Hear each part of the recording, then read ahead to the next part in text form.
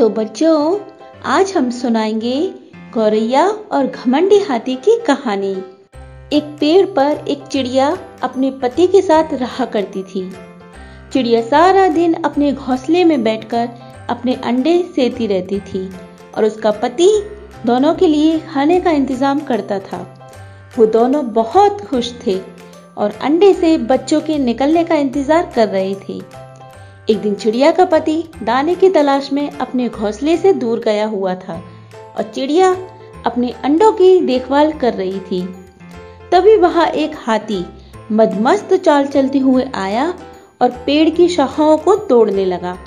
हाथी ने चिड़िया का घोंसला भी गिरा दिया, जिससे उसके सारे अंडे फूटकर गिर गए। चिड़िया को बहुत दुख हुआ। उसे हाथी पर बहुत गुस्सा आ रहा था।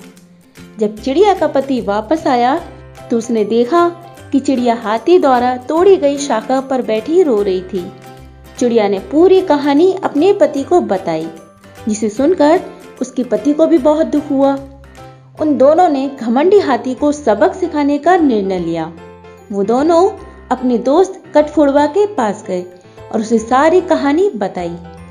कठफोड़वा बोला कि हाथी को सबक मिलना ही चाहिए। कठफोड़वा के दो दोस्त और थे, जिनमें से एक मधुमक्खी थी और एक मेंढक था। उन तीनों ने मिलकर हाथी को सबक सिखाने की योजना बनाई, जो चिड़िया को बहुत पसंद आई।